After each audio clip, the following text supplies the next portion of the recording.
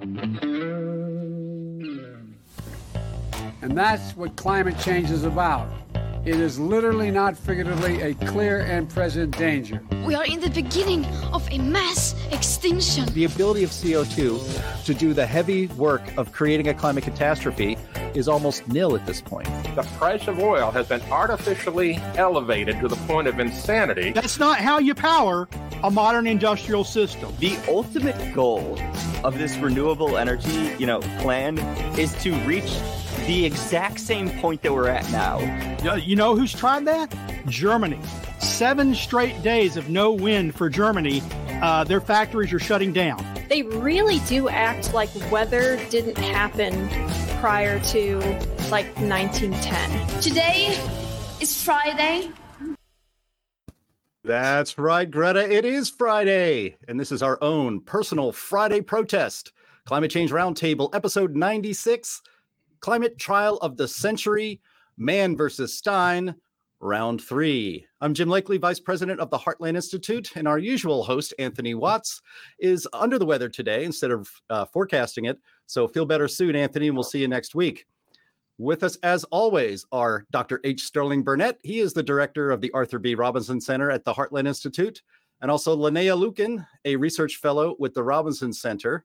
Well, and we also have a special guest. I'll get to her in just a moment. But we've just ended week 3 of the defamation trial where serial litigator and all-around nasty piece of business, a climate hockey stick inventor named Michael E. Mann, he's suing Mark Steyn and Rand Simberg for a couple of blog posts that supposedly so greatly injured his reputation that it damaged his ability to get government grants to fund more climate alarmism and made him a pariah in public and professional circles.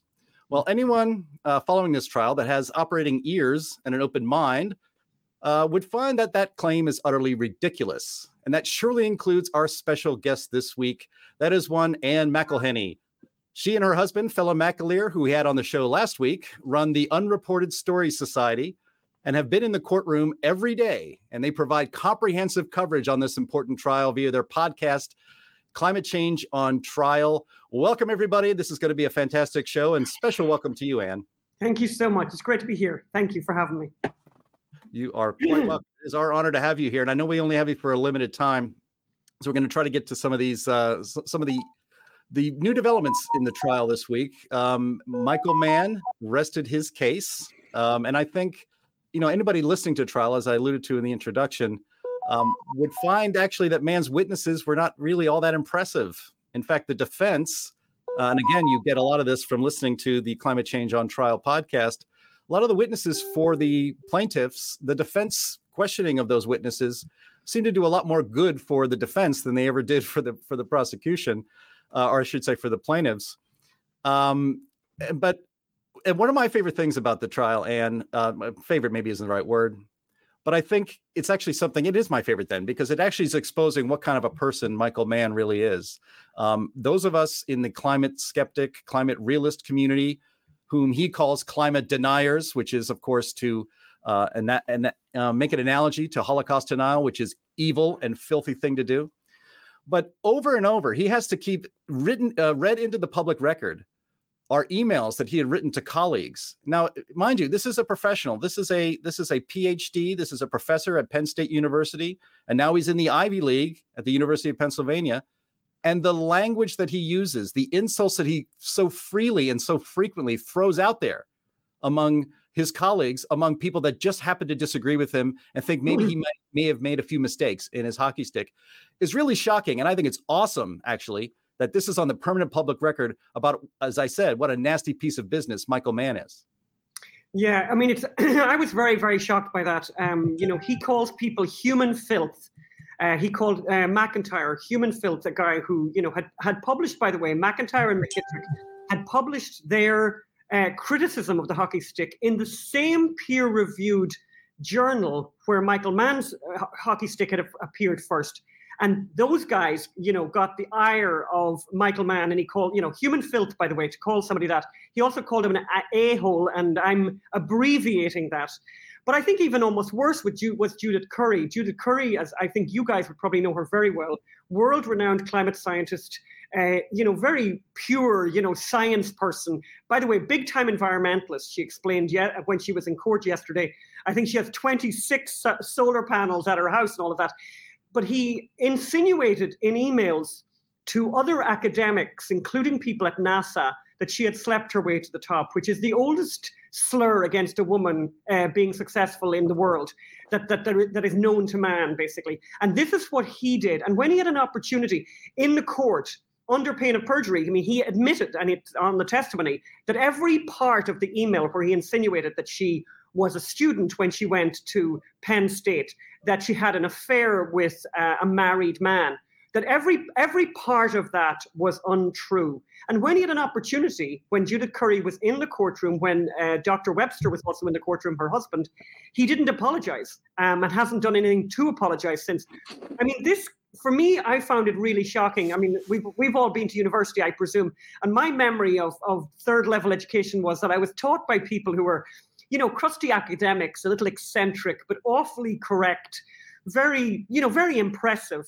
And if this is the caliber of person who's teaching at Penn State, it's kind of an interesting insight that you speak like that about people who disagree with you. These people didn't kill your dog. These people didn't, shoot your wife. And yet he uses language, incredibly intemperate language, to describe these people. And as you know, and I think you've talked about it before, Tim Ball, in Canada, we basically litigated him to death.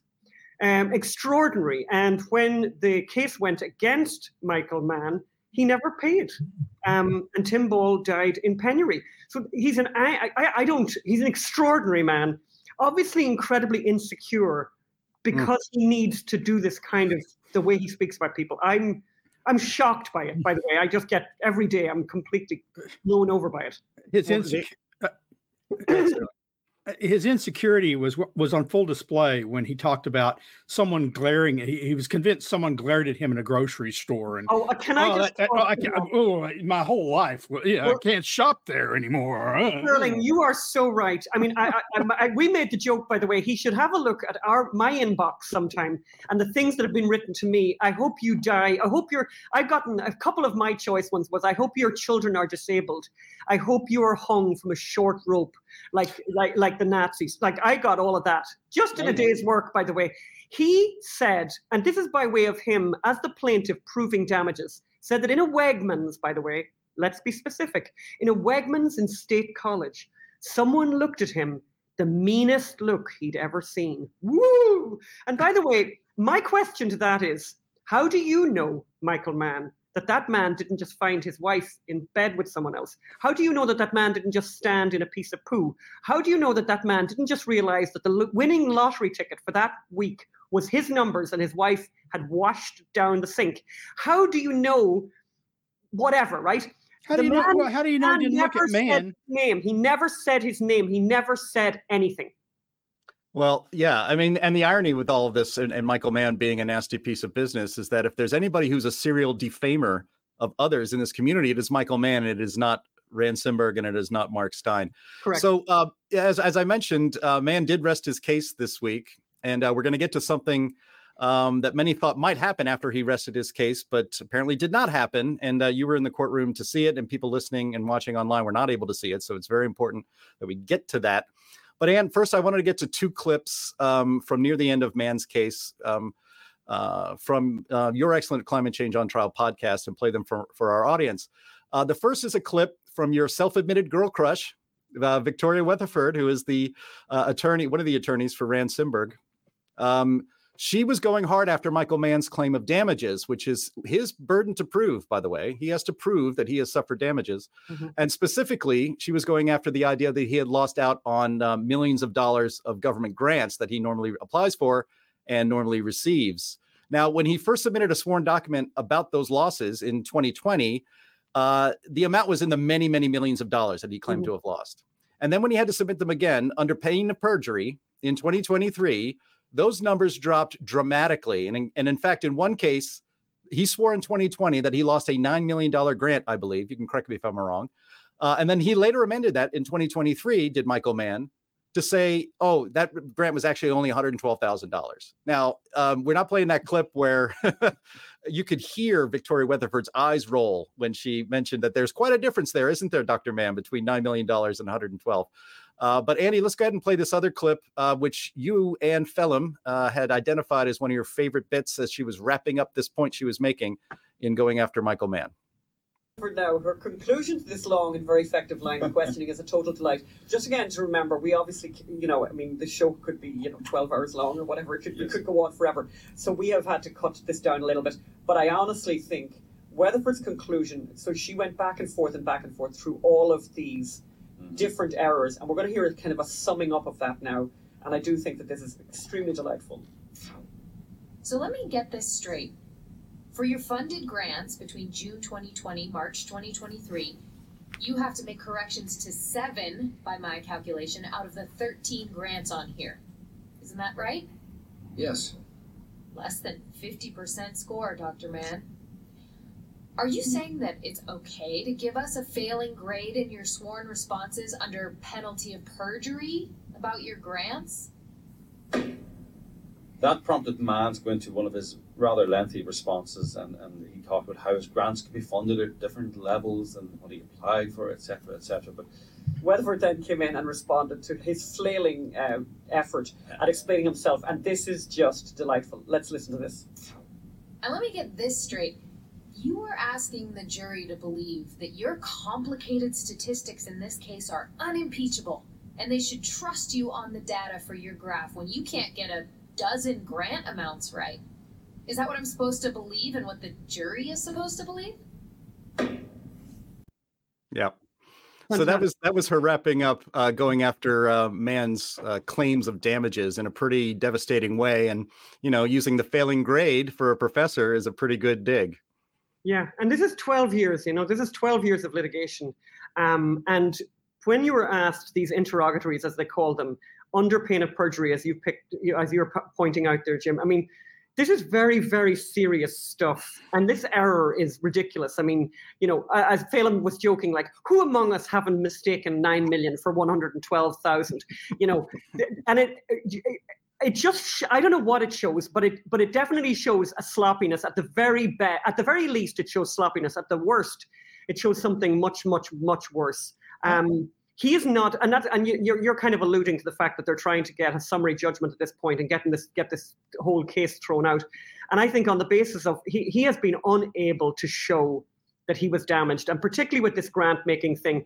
And I thought they made a lot of very good points. The grant making, and it's just important maybe for everyone to understand that the grant making that he lost out on, let's say, and the big number in the end was like, it went from 4 years prior was 3.3.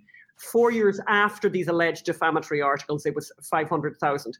But what really is important is that these grants did not go to Michael Mann. They went to Penn State. And Penn State, we all remember, was having a little bit of a reputational issue at the time. Their president ended up in prison. So the idea that somehow these grants were reduced, there's some other reasons why the grants might have been reduced. The effort to try to connect the grant loss with these articles was not made. That argument was not made. And while that's not made, that's literally the only thing they've got, and they didn't make it. Who is to know that it wasn't the fact that the president of the college was under investigation for one of the worst things you could possibly do, which is to hide the rape of children.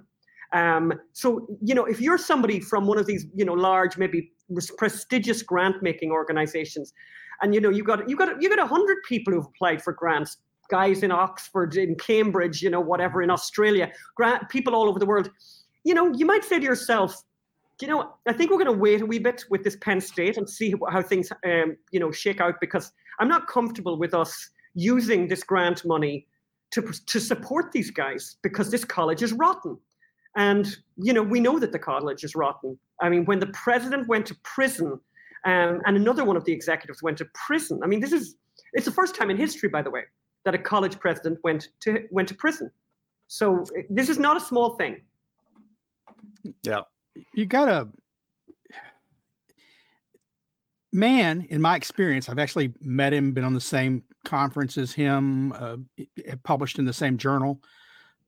He has no small amount of hubris. And you got to think another factor in him not getting his grants. I mean, he's assuming that they just come to him every year. They're going to just come to him and his group, whoever he's applying with. But the truth is, just like there are lots of people you said from Oxford and wherever, pushing for grants, they all have good, interesting research, and he doesn't have a right to a set amount of that pool money. Others may be more deserving that year and in the following years.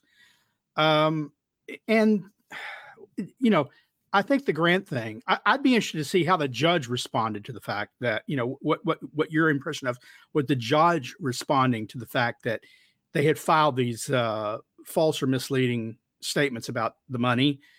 I think they all should call him out on the fact that he claimed early that he doesn't tweet much. Something like one of the attorneys said, look, aren't you constantly? No, I don't tweet much. Well, he'd done over 100,000 tweets. It turned out to be something like, X dozens per day, every day. Look, I don't tweet much. Zero. There's a lot of people that don't tweet much. Mann tweets. I mean, he rivals, Donald Trump during his peak. Yeah, well, he really loves to tweet. And in fact, actually, I think the first day of the trial, he blocked me on Twitter, and he's blocked an awful lot of people. But obviously, we have ways around that, and we've got other people who he's not aware of. So we're able to see his tweets. And actually, he's been going nuts on Twitter over the last few days because he doesn't like what's going on in the court and what's coming to light. One of the things that I think you just kind of alluded to there when you were talking was the fact that he actually, misrepresented to the jury visually with a demonstrative. He showed a spreadsheet of grants that he had missed out on, and the 9 million, that error, which had been pointed out prior, he showed that to the jury. They showed that. The plaintiffs showed that to the jury and the judge went fairly nuts over that, to be honest with you, was very, very, very angry about that, to knowingly show something to the jury that is completely in error. But as you have mentioned earlier, Jim, so the plaintiff's case has rested, and then we get to hear the defense. And we're running out of time, by the way, here. It's unbelievable. The judge said yesterday, no matter what happens, we're finishing on Wednesday. So that leaves us now with 3 more days, right? Because we don't have court on Friday.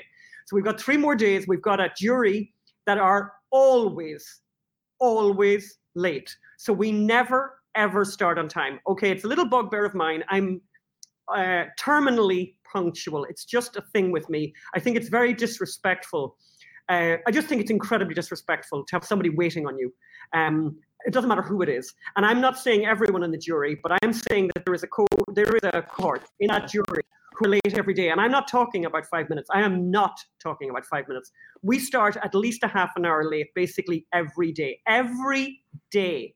So this is cutting into the time that that the defense have to put their case out. So we've only heard really from Judith Curry, but we did get to hear from Professor Weiner, who you mentioned that I had a girl crush on Miss Weatherford. Well, she's been slightly replaced by Professor Dr. Weiner.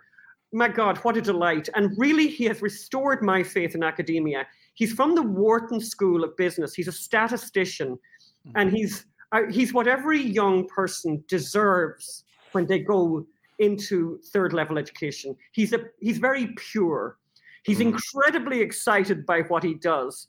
And he's somebody who analyzed Michael Mann's methods for creating the hockey stick. And I thought was devastating.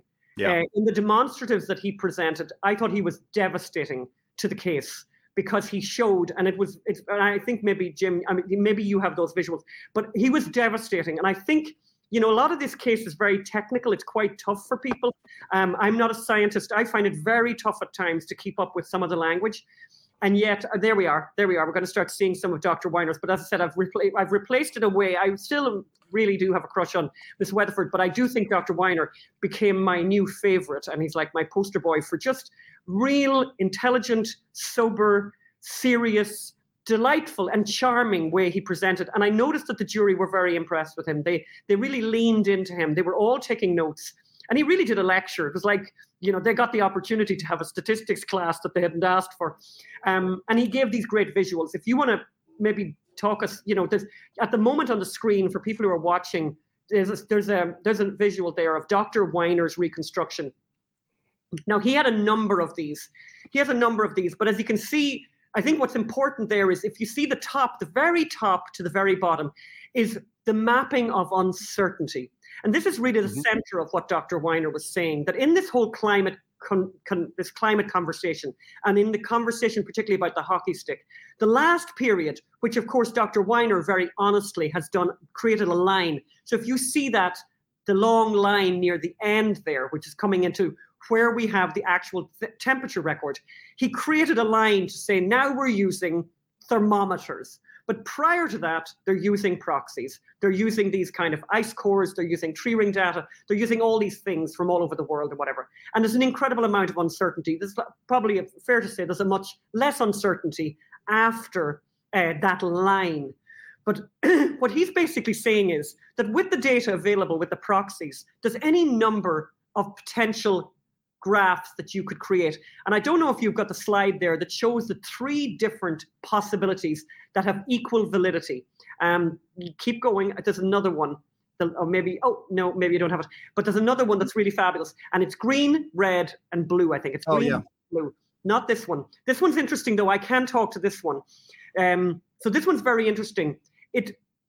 Dr. Weiner made the point that in statistics, you're constantly making choices.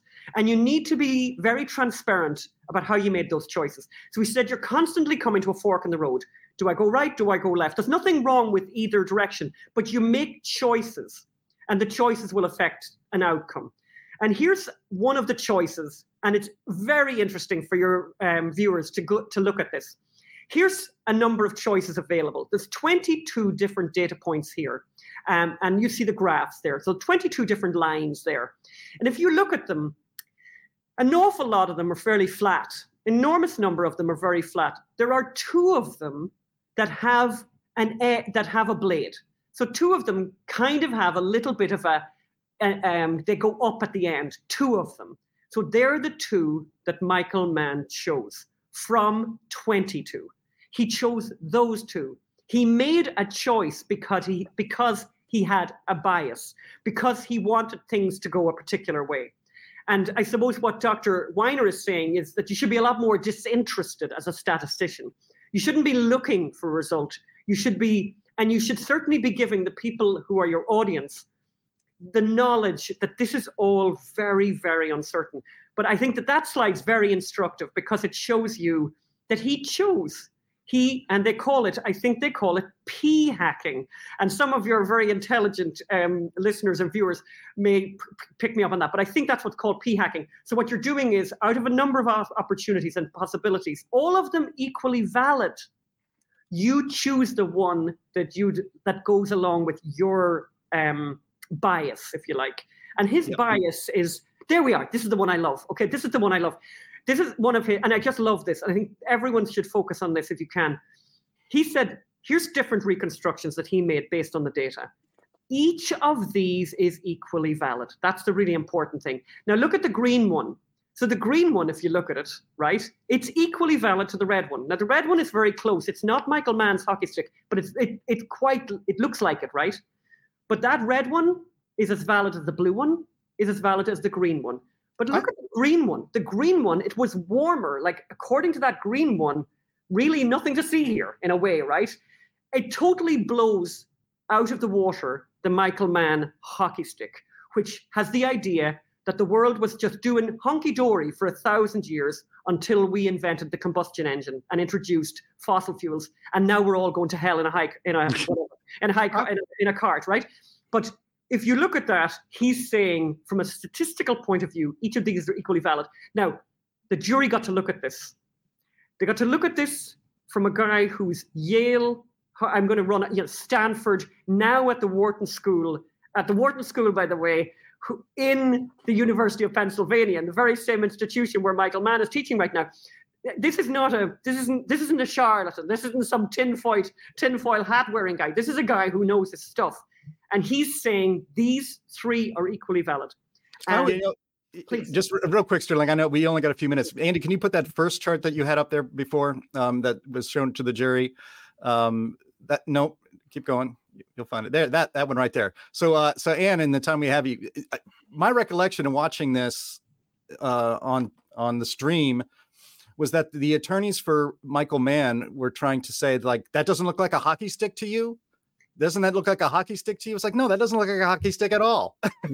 It looks like actually it looks like a U trend with the bottom of the U quite far to the right. But yeah, so I guess his attorneys were trying to, because it's important, I think, the case that what Mark Steyn and Rand Simberg had written was that the hockey stick graph is a fraud. In other words, it's fake. It's not real. It's not a hockey stick. And so when you can put this evidence up there from the statistician who knows how to, and one of the things that Anthony Weiner, or Abraham Weiner, I should say, said during the trial is that he is probably one of the most, certainly this country's most renowned statisticians. He has a radio show on Sirius XM radio as a statistician. That's, how many statisticians have their own national radio shows? Yeah, we should really give a shout out. We should give a shout out because some of your listeners would probably really like this guy so much. And I haven't listened to the show, but it's called the Wharton Powerball, I think. So people can check it out. The Wharton Powerball, and it's basically a lot of it is about sports statistics. But he's a delight. He's a complete delight. Actually, if you go back to the chart there with the three different colors, what you're saying, Jim, actually, this is the chart that they were talking about. And they were saying, oh, sure, that green line is a hockey stick. And I'm not even going to begin to argue with that. The hockey stick that's in question is the hockey stick, which is basically where it's a hockey stick lying horizontal, where the blade sticks up. And this idea that you're trying to confuse everything by saying everything looks like a hockey stick. No, this actually looks, as you say, it comes down and goes up.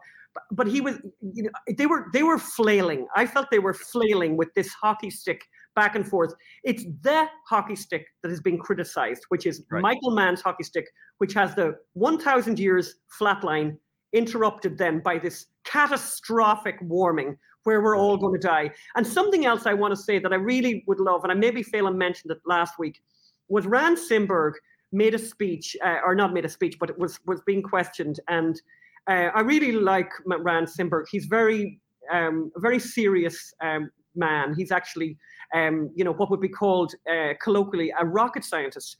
Actually, genuinely, he's one of them. He's that kind of guy, right? But he said, why is this important? Why is all of this important? And it came up in the context of his criticism of Al Gore's An Inconvenient Truth. And this really meant a lot to me as well. And he said, he was criticizing that Al Gore's movie is being shown to kids in schools. And he made the point that for the first time in history, young people are deciding not to have children. Right. Because they're so terrorized and depressed by the teacher who they love and respect and believe in, telling them we're all going to die, we're going to fry. So if you were to have a child, who in their right mind would do that, by the way? Have a child and bring them into some kind of apocalyptic nightmare? Nobody would do that. So the teachers children, and I've noticed this when I've spoken on campuses, and it's something that matters a great deal to me, is I go to these campuses and I meet these depressed young people. And I'm thinking, and I know you guys, and I know we're all in the same team here, whatever, but it's never been better. We're so lucky. We don't even know how lucky we are. People are walking around and they're, Richard Lindzen the other day, and I could talk a little bit about him. I can stay on a bit longer. Richard Lindzen is, an advanced age, and there he was, coming in to give evidence from Paris through Zoom. It didn't work, but the technology. But we're living at the best time in history, and young people should be told that, and told to be enthusiastic, and told to get excited and have loads of children, because one of their children will cure cancer, and make them joyful and be Beethoven, or not even be Beethoven and annoy them, but be magnificent and a joy to them. But instead of that, they're being brought up in this horribly doomsayerly environment. And Rand said that on the stand, and I just really I really loved that. And I think this is what this case is about. And this is why they need to win. Before we get to the rest of this podcast, I wanted to let you know about 2 fantastic live podcasts Heartland produces every week. We'd love for you to join us every Thursday at 1 p.m. Eastern, noon Central, live for our flagship In the Tank podcast. You can watch on the Stopping Socialism TV channel on YouTube, where you can participate in the show in the chat with other fans and also ask questions that we'll address on the air and put up on the screen. And every Friday, also at 1 p.m. Eastern and noon Central Time, you can go to Heartland's main YouTube channel. Just search for the Heartland Institute on YouTube for Climate Change Roundtable. Heartland's climate team of Anthony Watts, Sterling Burnett, and Linnea Lucan cover the crazy climate news of the week, debunk mainstream media myths about the so-called climate crisis, dig into energy policy, and much more. The show also often features guests that include some of the leading climate scientists and energy policy experts anywhere in the world. There is no show like it anywhere. So become regular live viewers of both of these programs if you are interested in smart, lively, fun, and interactive conversations. We hope to see you there every Thursday and Friday afternoons at 1 p.m. Eastern and noon Central at the Stopping Socialism TV channel and the Heartland Institute channel on YouTube. Oh yeah, we're also on Rumble. See you there. Yeah. Just one last thing I wanted to mention about Abraham Weiner. He testified that the reason, because actually the Mann's attorneys were like, this is the first time you've ever gone into climate science and statistics, right? And you haven't really done a lot of other work when it comes to climate science and statistics, have you? And he says, no. But he said, that wasn't really his thing. His thing is statistics. And he said he looked at the hockey stick and he says, what Michael Mann was trying to do with statistics, and he is not a statistician. He said that was the hardest problem I could even imagine having to deal with statistical algorithms. And so one of the country's most renowned statisticians actually takes a look at the data and comes to a very different conclusion. And actually what he did is he exposed that what Michael Mann did, and which is what he's being criticized for, and what he's suing over, is that he was cherry picking data, and that frankly, he doesn't know what he's doing when it comes to statistical analysis of both temperature records and proxy data. On that point, Mann, when he was testifying, he specifically said, no, I'm not a statistician. And they said, well, you had statisticians. No, I didn't work with statisticians. We talked to a few, we consulted, but they weren't part of the research team. So a non-statistician produces a statistical analysis, and then they criticize the statistician who analyzes their analysis because he's not a climate scientist. Right. It wasn't about climate scientists. It was about the results of their statistical analysis. Correct. And that graphic to me, I know hockey sticks. They are flat, and then they have a blade at the end. And that's what Mann's look like. Flat with blade. That looks like a bucket scoop on the front of a tractor. Yeah. Right. And it does show very clearly that there was no flat before. What's also great about Dr. Weiner is, and it's such an interesting thing about statistics. I literally can imagine some of the jury, by the way, deciding that they're going to study statistics after this, because it's really fascinating. Because it doesn't matter that he doesn't know anything about climate. In fact, it's almost an advantage that he doesn't know anything about climate. He knows about data. And what we're looking at when we look at these graphs is data and how data has been manipulated or dealt with in order to create a result. And it's very legitimate for a statistician to come along and say, let's have a look at this and how this was created and if this is accurate, because the stakes are very high here. This is trillions of dollars. This is people who froze to death in Texas, by the way. This is about people who froze to death in Texas, including a child. Yeah. This is what this is about. This is about the lights going off in Germany. This is what this is about. The stakes could not possibly be higher. So yes, you should invite, if you care, you should be inviting everyone in to criticize your results, because we're all in this together and this really, really matters. But I loved what Dr. Weiner said. He talked about how, confirmation bias and p-hacking, etc., these inappropriate ways of dealing with data create results that are incorrect. And he gave fabulous examples, and not as serious, but he gave a wonderful example about, I think it was, and he mentioned it without getting into too many details, about a cough medicine, which then had been scrutinized by statisticians who came back and basically said, okay, That cough medicine that we've all been taking all around the world forever does nothing. And so people like this Dr. Weiner, the world needs more of him. And I'll tell you one other thing that I really think is important. One thing that has really struck me in this case and sitting in that court case is what has been going on in that courtroom is what should be going on in the town square of every town in the world. And it's what's not happening because the climate change alarmists will not debate. They will not debate. And so there's something very powerful happening in this courtroom where they are having to answer questions. And my God, they hate it. That's why Michael Mann does not want to talk to anyone who won't, celebrate him without question. He wants to pal around, as he said, he has a bromance with Leonardo DiCaprio. And we didn't mention, I presume Phelan mentioned it last week, the idea that 12 years of litigation, he has never spent a penny.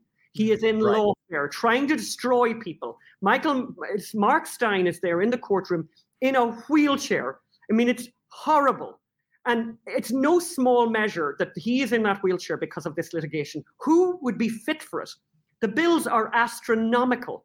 They're frightening. I have a very good friend who's a lawyer in town here. He explained to me that the average kind of price for these lawyers is $1,500 an hour, but most of them are $2,500 an hour. Most of them. So $1,500 is kind of the lower end. Even let's exaggerate downward and say $1,000 an hour. This is hours and hours and hours for 12 years. This is huge money. So somebody is paying Michael Mann. We don't know who is doing it, but it's a nightmare. If so basically the word that goes out there is be careful. Oh God, you skeptics, be careful because I'll come after you and I will destroy you. I'll take your home. I'll make sure your children don't go to college. I'll take your house. We will destroy you for having an opinion. Well, the irony here, Anne, is that in testimony, I believe it was John Abraham, was that one of Michael Mann's witnesses. Yes. He's the founder of something called the Climate Science Legal Defense Fund. I mean, we actually mentioned this on the podcast with Phelan last week. And, it's the Climate Science Legal Defense Fund. And that is why, presumably, Michael Mann has not spent a thin dime of his own money while emptying the bank accounts and causing financial ruination and physical ruination of men like Mark Steyn and Rand Simberg. Yeah. They should call it the Climate Science Legal Offense Fund because apparently its only purpose is for people like Michael Mann, a serial litigator and a nasty piece of business, to have unlimited funds to sue anybody who criticizes him in a way that he finds distasteful and people that he sees as vulnerable to being ruined. So it's not a defense fund, it's an offense fund, and it's disgusting. Jim, this is just Michael Mann is basically just using the tactics of Greenpeace and them at the individual level. Instead of going after, Greenpeace will try to sue like a utility company or something to get them trapped in such expensive litigation that they just opt to close down a coal plant anyway. Right. And Michael Mann is doing the same thing, but instead of going after groups, he goes after individuals who call him mean names on Twitter or blog posts. It's lawfare, and it's lawfare attacking. I don't think that the fundamental issue is science. I think the fundamental issue is free speech. We have a First Amendment in this country. Right. They don't have it in Canada. They don't have it in Europe. But we have it here. Yes. And supposedly that is supposed to indemnify you unless you are actually committing fraud. And there's no evidence that these people have committed fraud. They mocked him. Mocking public figures is supposed to be okay. Yes. Yeah, and should be encouraged. And so it's, the result of this is incredibly important. Jim, were you going to play another clip? Because I'd love the listeners to hear the better audio, just to realize that the podcast, it has very high production values, and I'd love them to hear the better audio in the second clip. Because what we're doing is, as people probably know, that your listeners probably know this quite well, we have actors over in Los Angeles who, the way we're doing this is we go to the court every day, we come out, we work on the transcript, then we send the transcript to Los Angeles, have actors reenact the best parts of the day, the most dramatic parts of the day. Then we go to a studio here, we record the links. Then all of that gets sent to an editor in Dublin, Ireland, who works overnight, and it comes out in the morning. So it's quite the production, as you can imagine. And anyone out there, by the way, who wants to help us, we would appreciate it. We're the Unreported Story Society, by the way, and we are a 501c3. Yes. Okay. Andy, you're, yeah, there you go. And so, yeah, we'll play that clip real quick so people can hear the fantastic audio quality of this very professional production. So this is Rand Simberg, and then I hope we have time. I hope that your feet doesn't turn into a pumpkin too soon, because I have to ask you about the attempt to dismiss the case and what the judge said, because people watching the trial had no idea what the judge said. But actually, you can get it on episode 10 of Climate Change on Trial. So, but maybe you can give us a preview. Anyway, so they tried to make a big deal. Rand Simberg, in his brief blog post, said, "I guess you can call me a denier." And I'm not quite sure what point they were trying to make, but that is the plaintiffs. But, you know, we're called deniers, climate deniers. I mean, Michael Mann must have said the word denier in his own testimony about 100 times. But yeah, let's play this clip from Rand Simberg, who I imagine, I think the actor, I hope he is, mirroring the sense of exasperation the actor has in playing the role of Rand Simberg. So Andy, go ahead and cue that up, please. When you say, "Now consider me a denier," what do you mean by that? Denier in quotes. I know. It means that I believe what... I was kind of upset when I wrote that, and what it really means is that I'm kind of skeptical about the validity of the climate science up to this point. I'm seeing what I think is actual deception resulting from the ClimateGate emails. That's really what I am saying. When you say that you have been skeptical of climate science, are you referring to climate change, or are you referring to the issues that are in this case, which is the research around the historical temperatures? I was referring to really the hockey stick and all the hype it got, in particular at the IPCC. Yeah, you get to hear the audio there, and you know, the production values, which I have no hand in, but other great people are involved with, and yeah, I mean, so Rand Simberg had referred to himself in inverted commas as a denier. I mean, I'm very sensitive about this denier thing. I've got, you know, I'm an Irish Catholic, but I came to live in America, and I happen to have ended up in Los Angeles, and basically everyone I love now in the world is Jewish. So I'm very sensitive about the word denier, because I think it has been always reserved for people who deny that 6 million people were tortured and executed by the Nazis.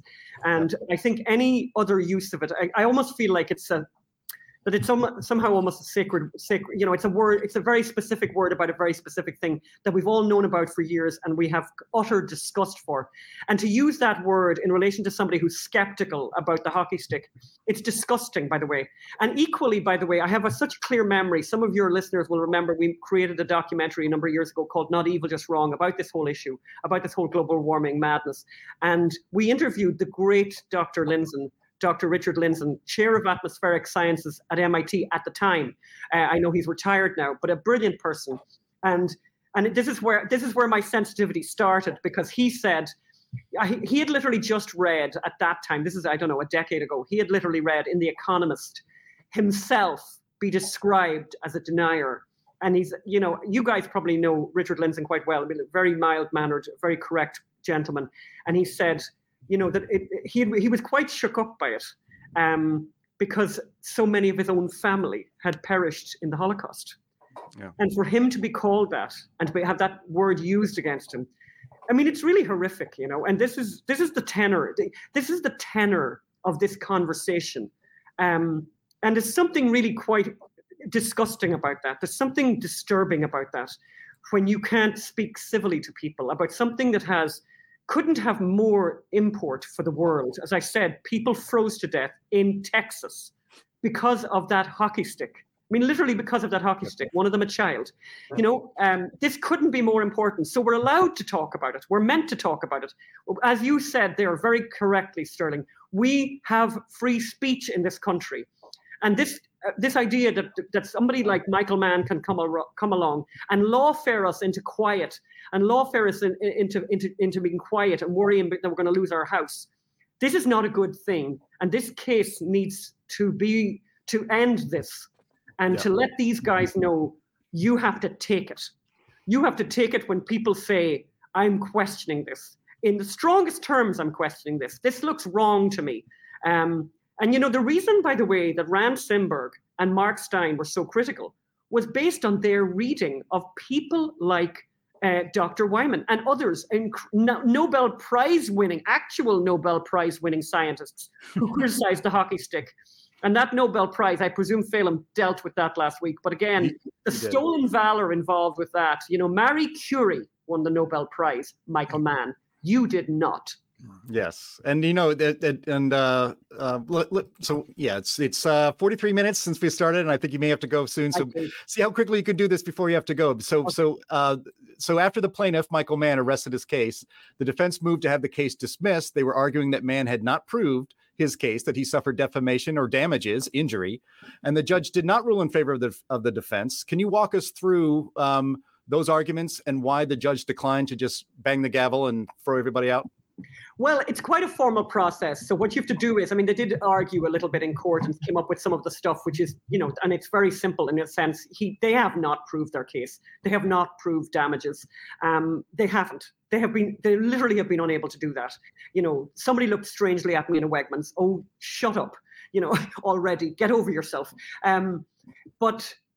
So the judge has received submissions from the Simberg side and from Mark Steyn's side, quite lengthy submissions detailing the reasons why this case should be dismissed. They are being considered as we speak. And in fact, the plaintiffs are also allowed to speak into that and say why it shouldn't be dismissed. And they were allowed till noon Eastern, so just a couple of hours ago, noon Eastern today to submit their rejoinder. And then the judge will decide. And I, funny enough, somebody asked me that very question, the question that you're kind of asking now. I believe what will have to happen is that we will go back into court on Monday morning and the judge will say what he decided after considering these documents. I don't believe we're going to get a phone call today or over the weekend saying it's all over. I think we're going back to court on Monday. I would be inclined to think that the judge will continue at this stage, but I do think they have a very strong case for dismissing, including in that the case for dismissal is the fact that the plaintiffs had shown erroneous information in a very, very prejudicial way to the jury. And it's certainly, if this thing goes on, and if there was any, and if, for example, if the defense, if they lost, it's certainly grounds for a retrial or a mistrial. What happened inside the court? So it's interesting. Who knows? And don't forget, and your viewers and will very much appreciate my next comment. We are in Washington, D.C. This is a Washington, D.C. jury, which is almost in itself extraordinarily unfair. It shouldn't be here at all. It wouldn't be here at all if it wasn't for CEI and National Review, neither of whom are now in this case at all. It shouldn't be here. It should be in such a much more neutral venue. But I still believe in the jury system. I covered a case recently, the Kevin Spacey case, which I imagine many of your listeners would probably think Kevin Spacey is a dreadful person and was guilty and whatever. Well, he has been exonerated in every last court he's been in, because the guy who took the action against him lied. And the jury in New York, where I thought Kevin Spacey didn't have a hope, made their decision within a half an hour. So, there's always hope. There's always hope. And the jury system, we have to believe in it. And I do believe that they were very impressed, particularly by Dr. Weiner. And I hope they get to hear from Dr. Curry on Monday. Yeah. Well, so a quick question for you before you go, because you might know this and we don't. Question from Phil Rader. Do we know if Dr. Ross McKittrick is going to testify? He did a statistical analysis of the hockey stick as well. Do you know if he's going to be on if he's on the witness list for Mark Steyn? He's on. Yes, absolutely. Thanks, Phil, for that question. I'm actually really glad you wrote that in. So we have on the list of people who have yet to appear and should appear if this thing isn't dismissed are Ross McKittrick and McIntyre. McIntyre and McKittrick and Judith Curry and Dr. Richard Lindzen. Those are the ones that are on the list. But as I said, the judge has been, came out quite strongly and was quite kind of more firm than he's been before, saying we're finishing this on Wednesday, one way or the other. And I don't know how we do that with all those witnesses who haven't appeared yet. And, you have to think that they have to give their evidence. to Rand Simberg's lawyers and to Mark Steyn himself, and then be cross-examined. So, and I would really like all of them to be heard, because McKittrick and McIntyre, as you said very correctly, Phil, they did the criticism which appeared in the same peer-reviewed journal where the hockey stick originally appeared. I honestly don't understand how the judge can set a time limit on a trial. I know. You have your plaintiffs, they have their witnesses, and you have your defense. There's no. Well, it's also Sterling. It's also very unfair, because the defense, the plaintiffs, I should say, the plaintiffs didn't rest until yesterday or whatever it was. So they went over like 3 days over what they should have done. So it's very unfair that the defense have now got such a limited time to present these very powerful witnesses that they have. I think that would be grounds for appeal if they're not able to present their case in full. Yeah. Well, I think that he's not going to move on Wednesday. By the way, it's going to end on Wednesday. And can I just say, on my own behalf, I have 2 cats in Washington, in Los Angeles, waiting for me, who do have somebody taking care of them, but they'll be very upset if I don't return on Friday. So that's my plan. That's my plan. But we'll keep you posted, guys. Okay. Well, we'll let you go, Anne. I know that you have another interview coming up. Please, I urge all of our viewers and listeners to support the great work, the heroic work of Phil McAleer and Anne McElhinney at the Unreported Story Society. It is a 501c3, just like the Heartland Institute. They need your support.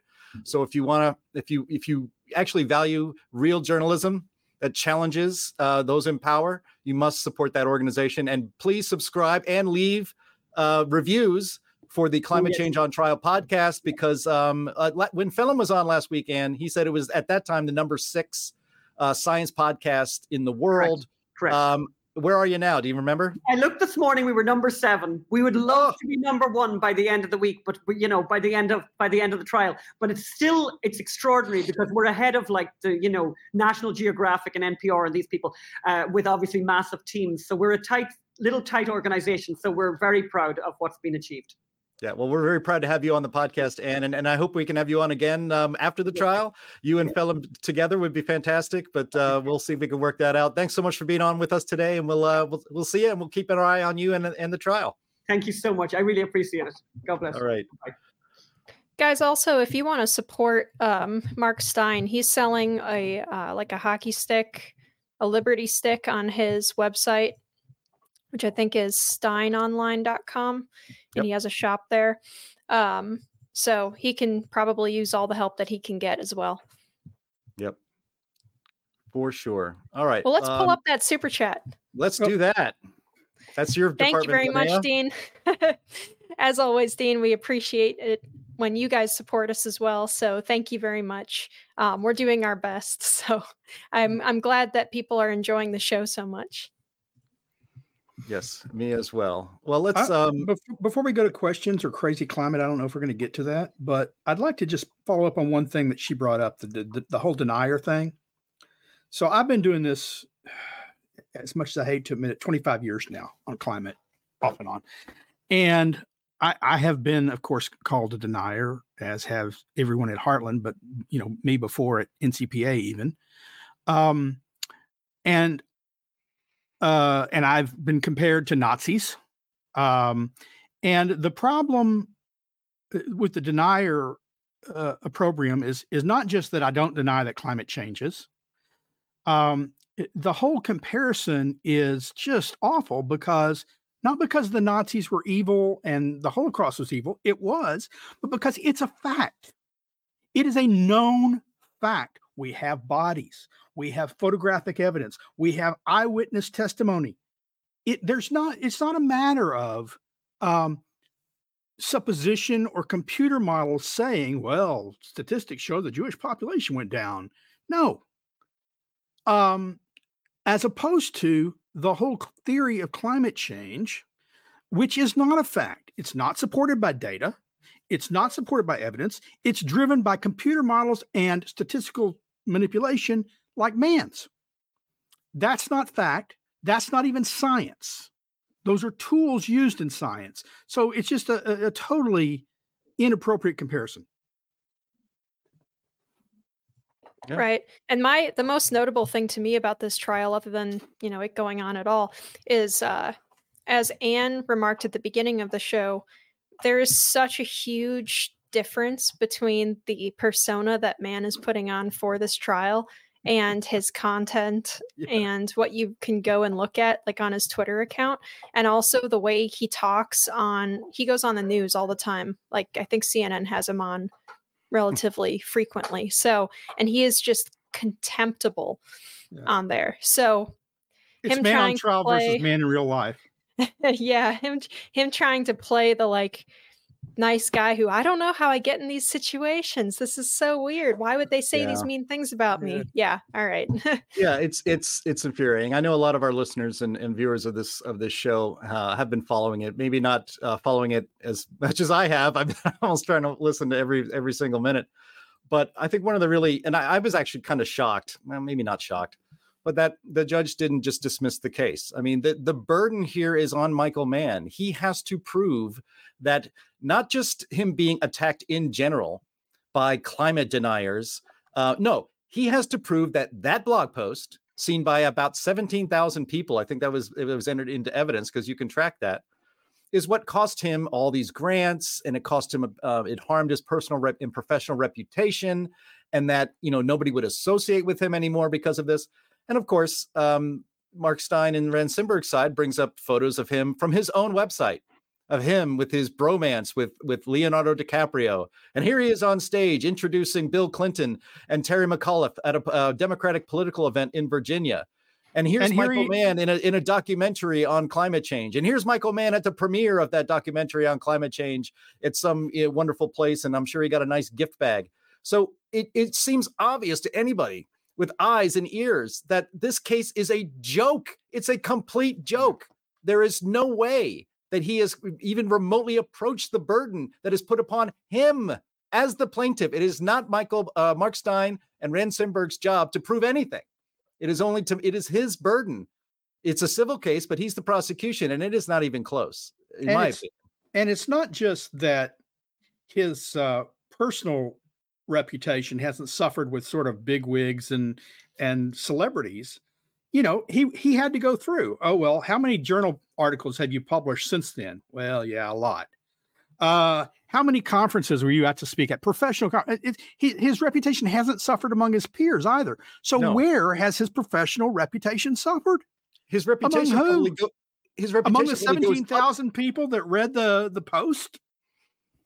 You could argue that his reputation would go up because he's like, public enemy number one among the deniers, right? So he's like the most prominent guy to go after. That would actually increase your reputation. Frankly, we here at the Heartland Institute, we take pride in the fact that we are the number one global think tank when it comes to covering climate and research on climate and energy policy. We are attacked constantly in ways that are much more defamatory and libelous than what Michael Mann is claiming in this case. But we wear it as a badge of pride. Because as they say, if you're not taking flack, you're not over the target. And that's exactly what's happening here. About 3 years ago, there was a peer-reviewed journal article that published that did the ratings, how many times different deniers were mentioned in articles and journals and newspaper reports. And I was offended that I was as low as I was. I hope my ratings have gone up since then. But, I made the list. But I was lower than people. I thought, that guy got mentioned more than me? That's not right. I write a lot more than him. Right. Well, I wish we could have had Anne on for the whole time. As she says, she is obsessively punctual, and I did not want to make her late and have it be our fault for her next appointment.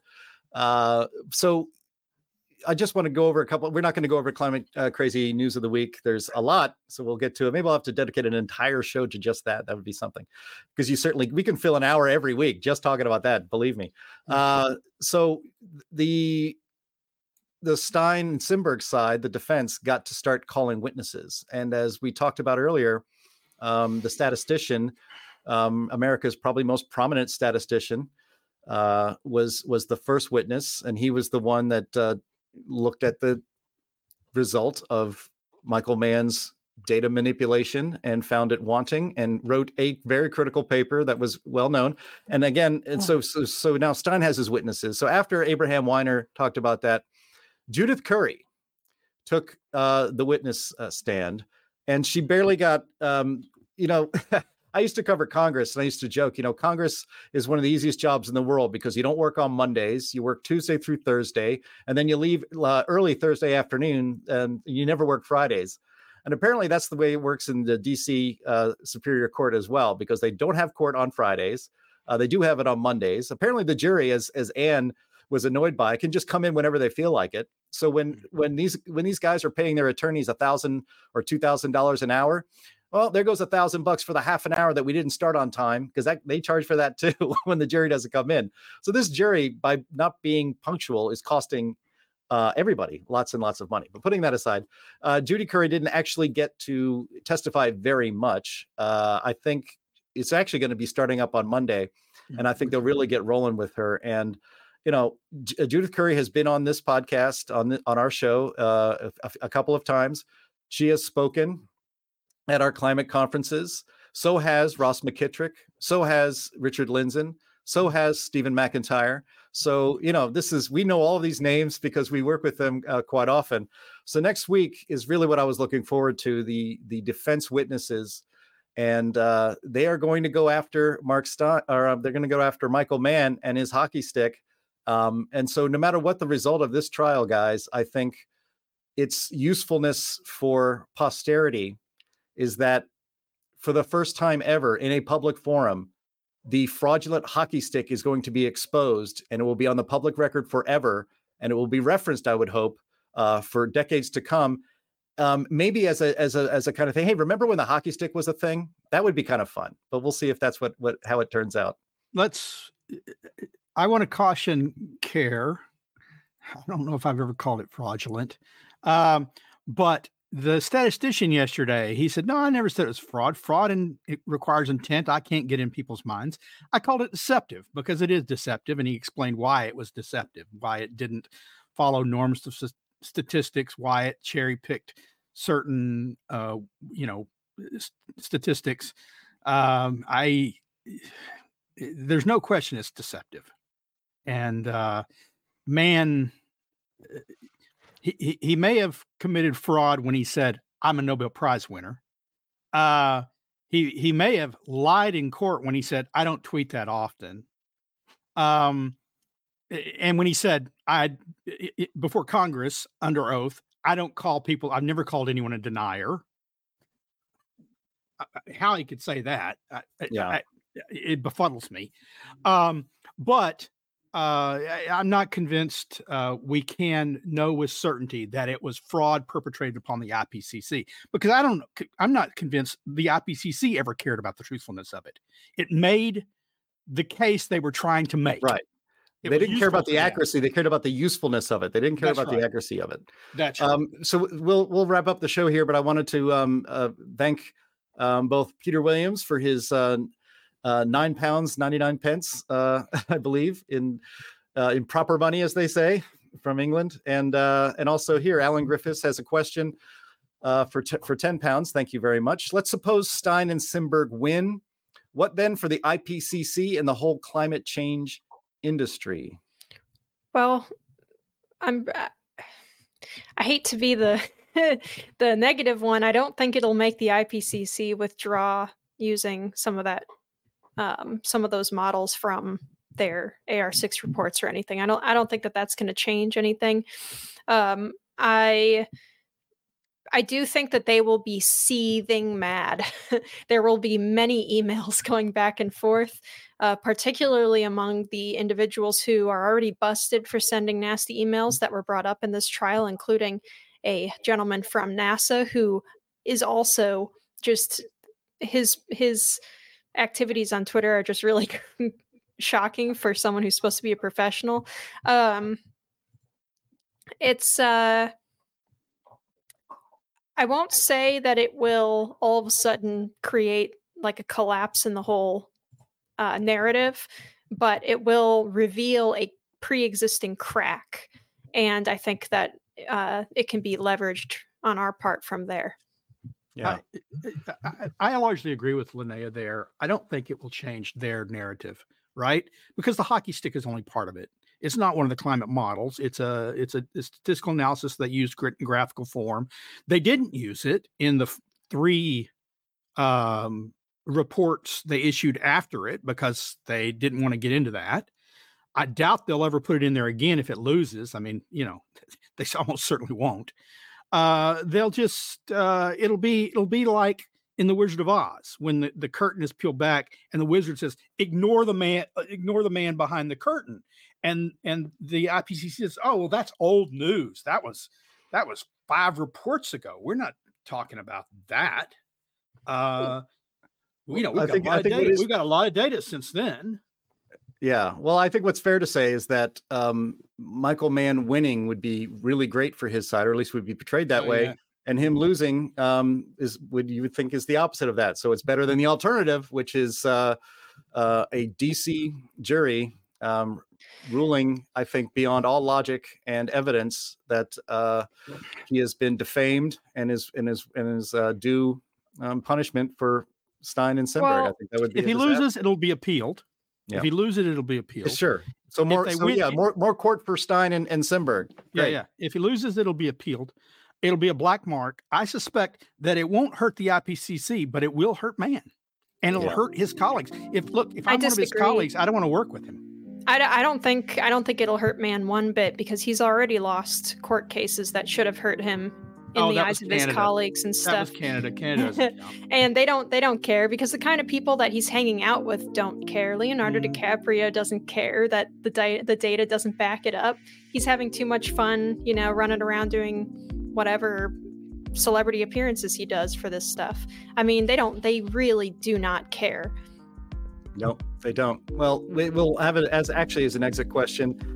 Ititsi So asks, does Mark need financial support? And the answer to that is yes. So you can go to Mark Steyn's website, steynonline.com. He is selling truth hockey sticks to help fund his legal bills. He doesn't have what Michael Mann has, which is the supposed climate science legal defense fund. So he has to depend on the likes of us to help him in this very important fight and battle for the truth when it comes to the climate. So that's going to be it for today. I want to thank everybody here for being on the program. And we are covering this trial. We're going to take it all the way to the end. So the judge says that the trial is supposed to end on Wednesday. So Monday, Tuesday, Wednesday are going to be very important days. I know I will be watching and listening to the trial. I suspect Sterling and Linnea will as much as they can. And we will hopefully have some good news to report at the end of next week, and every Friday at 1 p.m. Eastern Time, 12 p.m. Central Time. It's Climate Change Roundtable by the Heartland Institute. I want to thank again all of you for watching here online. I want to thank you for being in the chat. It's been fantastic, and we will talk to you next week.